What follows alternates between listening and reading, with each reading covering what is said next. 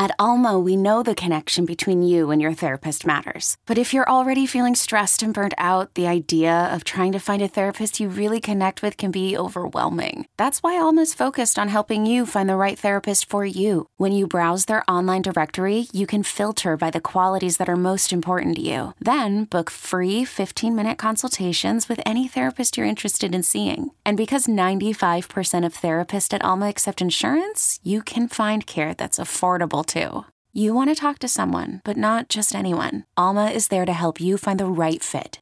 Visit helloalma.com/therapy30 to schedule a free consultation today. That's helloalma.com/therapy30.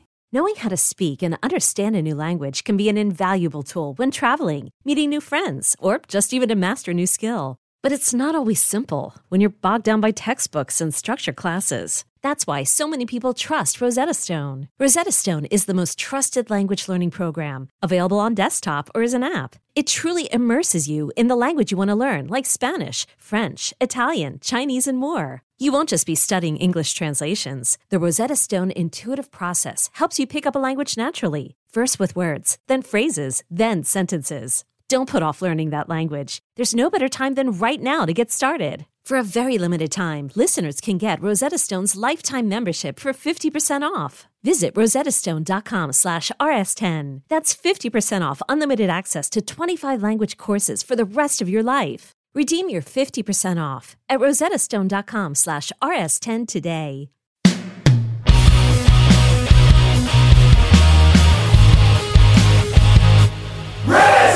Hello, kids. This is Risk, the show where people tell true stories they never thought they'd dare to share.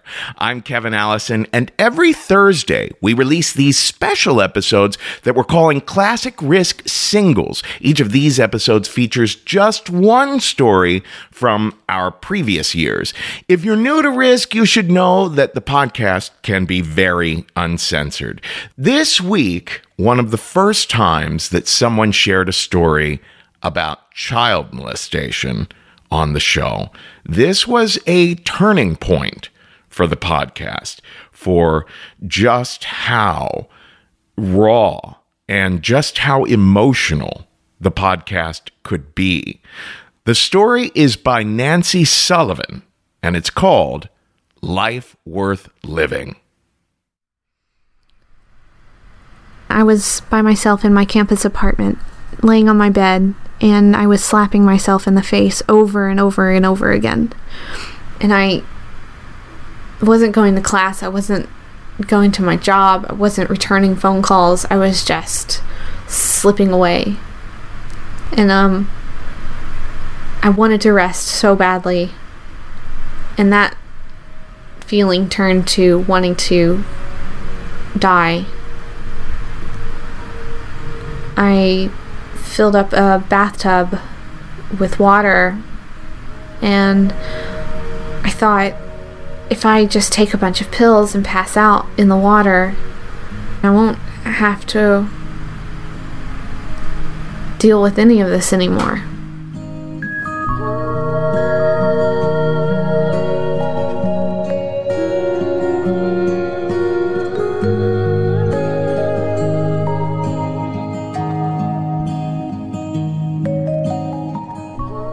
When I was in the 7th grade, we were going to watch a health class video on sexual reproduction. The energy in the air is just kind of like giddy.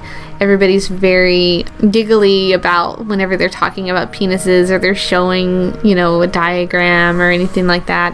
And they're showing this scenario of this older man who lives next door to a young girl. And then eventually we're led to believe that he does sexually inappropriate things to her. I have a girlfriend next to me, and she whispers into my ear, she's like, "Oh my God, that's so sick. I can't believe that we're watching this." And so I'm like, yeah, it's just totally wrong. And I don't even look at her. I'm just staring at the screen, and I just have this feeling in my stomach. I'm like, oh God, this is so familiar.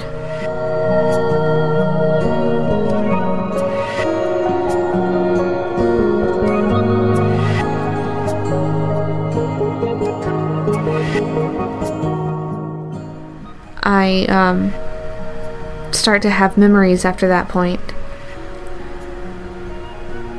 I grew up in the South, and my closest relatives were me and my brother, Tommy, and my cousin, Eddie. And Eddie was a cousin on my mother's side of the family, and we always used to see them when we would go for vacations. He was about 10 years older than me. Everybody thought it was really, really cute because Eddie and I were spending a lot of time together. Wherever he was, I was. What they didn't know is that secretly, although I was pretending to be excited, I was really very scared. I was terribly fond of Eddie, and I really looked up to him, and I looked up to my brother. My brother was only about a year older than me or so, and it was just cool, like the things that the boys got to go off and do together. They got to like shoot BB guns and, you know, play with knives and stuff like that. And of course I was interested in anything that they thought was cool. And I remember I was on the couch with Eddie. We were alone. I think the family had gone off to do Christmas shopping, and we're watching this movie in the dark. He's laying behind me. We're on our side on the couch, and he starts to grab me very, very tight. His hands have just sort of like moved down to my waist, and then they're between my legs. I'm thinking he's gonna be tickling me, but it doesn't feel like anything I've ever felt before. It doesn't feel right. And so I said, "What are you doing?" And he says, "What, don't you like that?" And I just start crying, and I'm like, "No, I don't." And he just says, "Listen, you're gonna have to keep this a secret. If you tell anybody about this, you're gonna get into a lot of trouble." And so for years, I just never said anything. There was a time it was me and Eddie and Tommy, we're all playing hide and go seek in my grandfather's house, and Eddie takes me in the back guest room, and he locks the door, and he pulls down my pants, and then he puts me on the bed face down. He begins to lick my anus. He puts his fingers inside of me, and I'm just crying because I'm so humiliated and so ashamed, and I can't say a word, because if I tell anybody, I'll get in so much trouble. And he stops and he says, "Now do it to me." And so he pulls down his pants and he lays on the bed, and I start to copy what he's done. I just remember every single thing about it. I remember even the way it tasted, the way he smells, the tears on my face. I started to stop because I was crying, and he would make me do it better. He would say, "You're not doing it right. Keep going." And I would just continue. And then after it was all over, you know, he puts up his pants, and then he helps me put my pants back on. And then I would just run out into the living room and just sort of crouch down next to my dad and just pretend like nothing ever happened.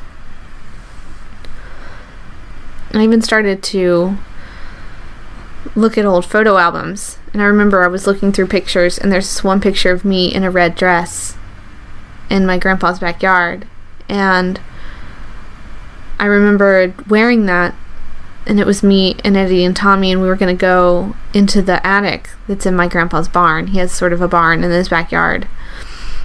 He makes Tommy go up the ladder first, and I'm supposed to go up next so that he can be behind us in case anybody falls. But he had positioned himself so that Tommy wouldn't see that while he was behind me, Eddie was putting his fingers into my panties on the way up the ladder.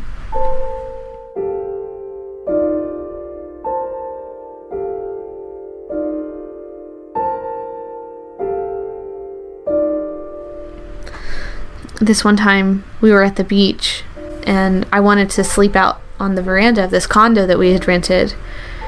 I loved the way that the waves would crash onto the beach and how it sounded, and the salt water and all the little sea creatures that I could find. And I asked my mom, and she said, yeah, sure, you can do it, but somebody needs to take care of you. So Eddie volunteers, and he comes out and he helps me set up a little cot for myself. He says, I'm going to go inside and get dressed for bed, but while I'm gone, you need to practice for me. And he had me put my fingers inside of myself, and he says, I'll be back. He goes in and he gets changed, and everybody's starting to go to bed, and the lights get turned out, and he comes out there, and that was the first night that he tried to put his fully erect penis inside of me. I was very, very small. I was about 5 years old, and it was extremely painful. Things started to get a little rougher from that point. He would go a little further each time. I had this natural ability, though, to sort of meditate through the pain.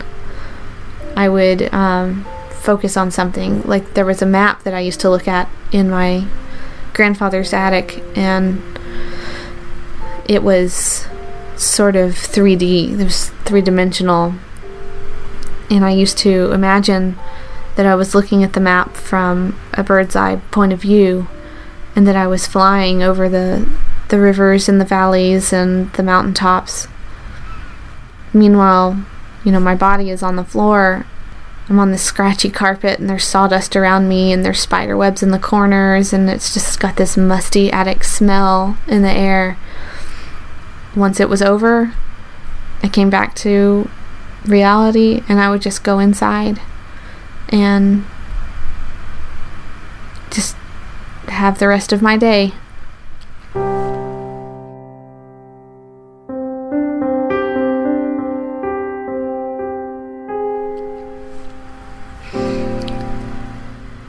After remembering all of these things and knowing exactly what it was, and it was much more difficult to go and be with that side of the family on vacation. I had trouble sleeping. I didn't like to eat. My family sort of chalked it up to me being a rebellious teenager, that I'm just at that stage in my life that I just didn't want to be near them. But I was genuinely terrified that something would happen to me again. Even though the abuse had stopped like years before, I was still very scared that it might happen again. I was also very confused because Eddie seemed to be so normal. He didn't seem to be having any trouble with what had happened. He just pretended like everything was fine near me, and I remember just like if I had to sit next to him on the couch, I didn't like it. I would just sort of like clench my jaw, and my hands would sweat, and would just be very, very tense.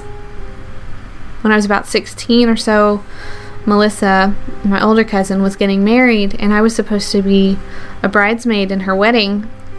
But by this point, I had been sort of involved with theater, and I had gotten into this play, and the show dates conflicted with her wedding. And when I learned that not only was I going to be in the wedding, but I was going to have to walk down the aisle with Eddie, I just started to make a plan. I was going to tell my mom that the play was very, very important to me. They really, really needed me to be in the show. And so I was just going to have to put the wedding off. She was like, well, they can't change the date around. You're just going to have to put your family first.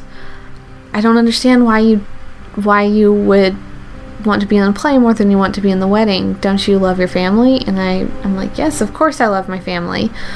But it's just not enough for her, and I can't pretend anymore, and I can't put it aside any longer. And so I say, look, there's something I haven't been telling you. When I was a little kid, Eddie used to molest me. And she says, are you lying to me? And I was so shocked. And so I say, of course, I'm telling you the truth. But why would I? She's just convinced. She's like, tell me the truth right now. You can't lie about something like this. This is a horrible thing that you're talking about. You have to tell me the truth right now. What's going on? And I'm like, that is the truth. I don't want to be in a dress in a wedding with this awful person that did this awful thing to me. How could you just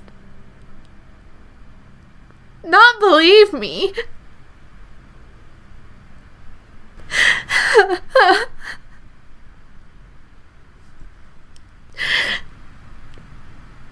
And it's just,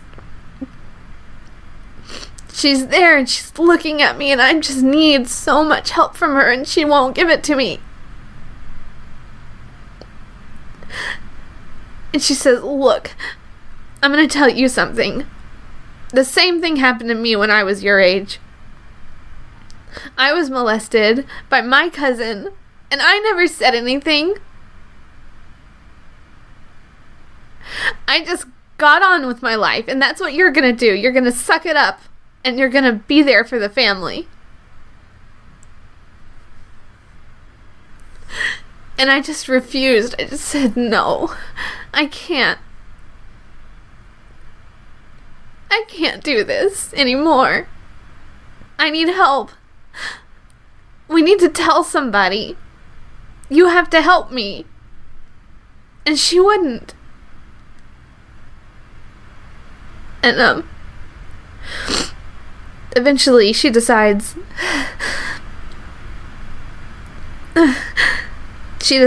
that, that if I keep it secret, if I lie to the family and I tell them that I'd rather be in the play, that I won't have to be in the wedding. And it's not precisely the best case scenario, but, you know, it gets me what I want. So that's what I did.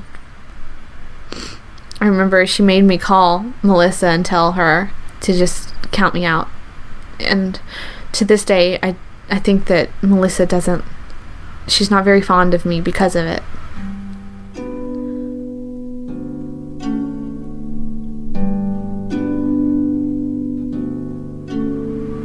Years pass and I'm just pretending my heart out that I'm the perfect daughter, leading the perfect life, and I'm just happy and I sing and I dance and I do plays and that everything's fine.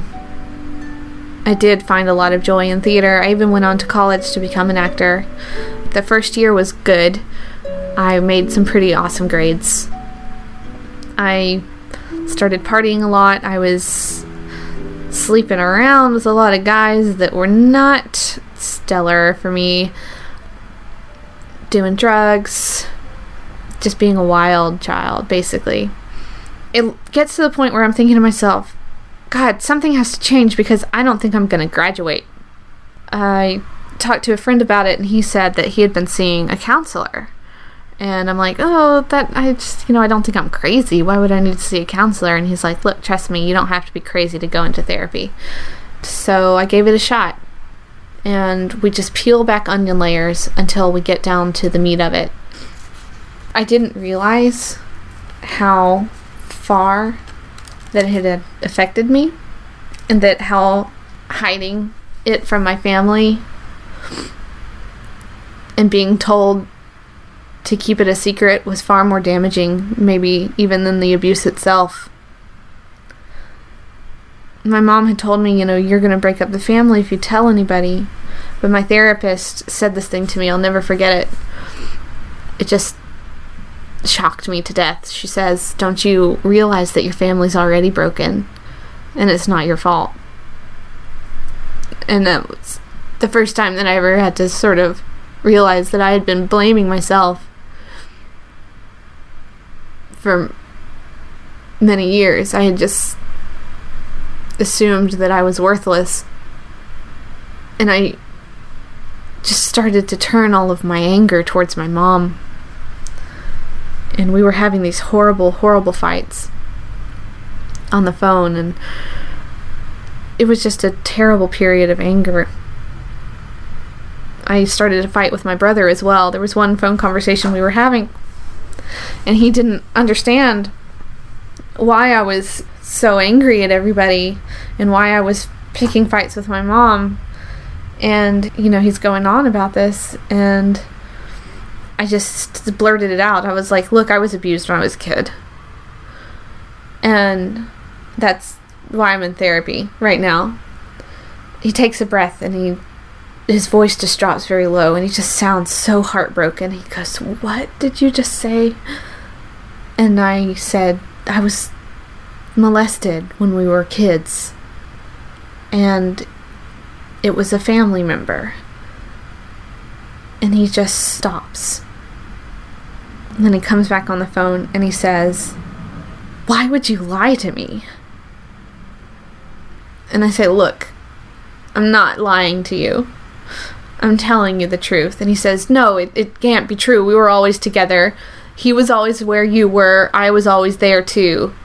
I would have seen something. And I'm like, look, you were a kid. You were only a year older than me. And there were times when it happened when you were in the room. And I told him this story about how we were alone. We were being babysat by Eddie. And we'd set up a tent in the living room. And Tommy was playing video games. Eddie and I were in the tent. And he started to touch me. And I didn't want it to happen. So I started to crawl away. And Eddie grabbed me by the ankles. And put his hands over my mouth. And I couldn't call for help. And he just said, you're crazy. You need help. This is sick. I can't believe that you're making this up. And it's just deja vu all over again. And I'm so sick of having to fight and defend myself over something that wasn't my fault. And shortly thereafter, I remember this was when Hurricane Katrina had just hit New Orleans, and my uncle was down there living right outside of the city. He was by himself, and I was calling just to check on him and see if he was okay. And he's there on the phone with me, and he's like, hey, look, there's somebody else here that wants to talk to you. Hang on just a second. And it's Eddie. And he just has this normal conversation with me about how's college, this is what I'm doing, I have a job, blah, blah, blah, blah, blah. And I'm in the middle of all of this therapy, realizing like how much he's hurt me. I can tie back the effects of what he's done to me to be indicative of my academic failure, all this stuff. I'm just like furious with him. And I can't believe that he's just normal. He says to me, I'm dating this girl. She's into theater. She does all of this stuff. She really reminds me of you. And that just made me feel so disgusted. I just said, look, I gotta go. And I hung up the phone. For the next 3 days, I just couldn't get any sleep at all.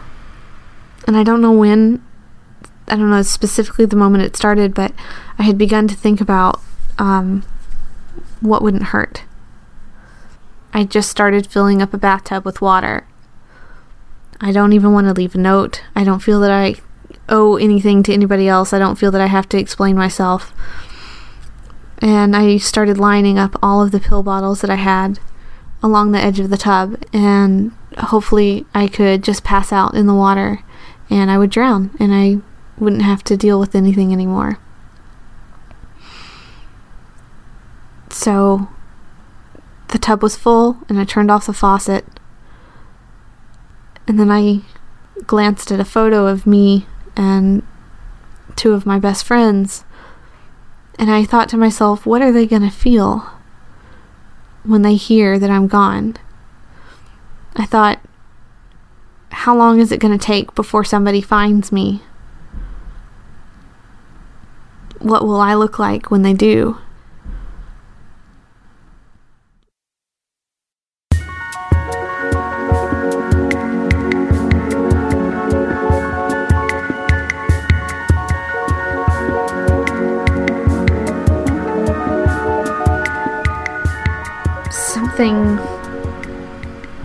shifted in me at one point.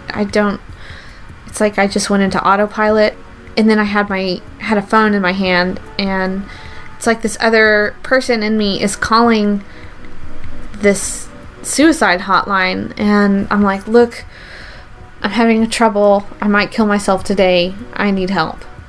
And I spent 17 days in a hospital undergoing treatment and psychological evaluation. During that time, I lost my job. I had to drop out of school because I had missed so much. And there was nowhere else for me to go. Since I wasn't a student anymore, I couldn't live on campus any longer, and I had to move back in with my mother. I felt very isolated at that time because everybody else was going off and graduating and leaving me behind. But I started going to sessions with this older gentleman. He asked me, are you taking any medication? And I told him about all of the pills I was taking. And I rattled off 4 different prescriptions, and he was like, whoa, how many pills are you taking? And I was like, this, and this. He goes, that's a little extreme. Have you considered stopping the pills? And I was like, no, don't I need them? And he's like, no, just go ahead and stop. Let it get out of your system, and then let me know how you feel. And so I did. This guy is listening to me and going through all of these events with me, and it just seems like he really cares, and then he really hears me, and he understands what I'm going through in a way that reminds me of how my father used to take care of me. My father died when I was younger, when I was about 12, and he always told me, you don't have to do anything you want to do, and you've just got to be yourself. And this was like some of the same advice that this guy is giving me. And it just brings me to a place of stability that I honestly thought I wasn't ever going to achieve again. We even discussed that he thought, maybe my brother really does believe me, and that just deep down inside, nobody wants to believe that their greatest fears have come true. And it took me years to come to that realization, so I can't expect him to just shift overnight to my side. If it never happens, I need to be okay with that, which is a hard pill to swallow. And I had to learn how to forgive my mom. I was very angry that she didn't take care of me, and she didn't, get me the help that I wanted. And I would just keep on going about if she had, then I would have done this, and everything would have been so much better. And he says to me, since you can't change it, what are you going to do from here on out? I just had to learn to distance myself from them. I'm an adult now. I was a little less hopeless about the future. I started to believe that I could finish school, and that I could become somebody, and that my abuse didn't have to define me. And then the world was sort of open to me. Life is much better for me now than it was then. I don't live at home anymore. I don't even live in the same state anymore. I'm trying my best to pursue my dreams here. I have my friends all around me again. And I do go back and visit every now and then. And it's a very interesting experience for me, because sometimes when I'm in a plane and I'm headed back to New York, it feels like I'm headed back towards a home that's been there for me all along. I definitely feel like I'm carried towards a life that's worth living.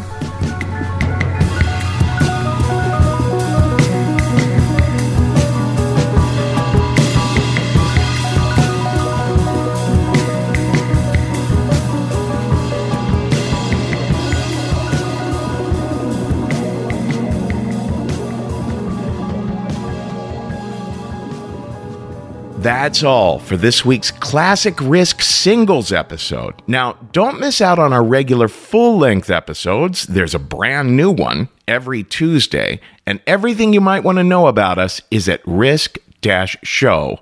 Inc.com.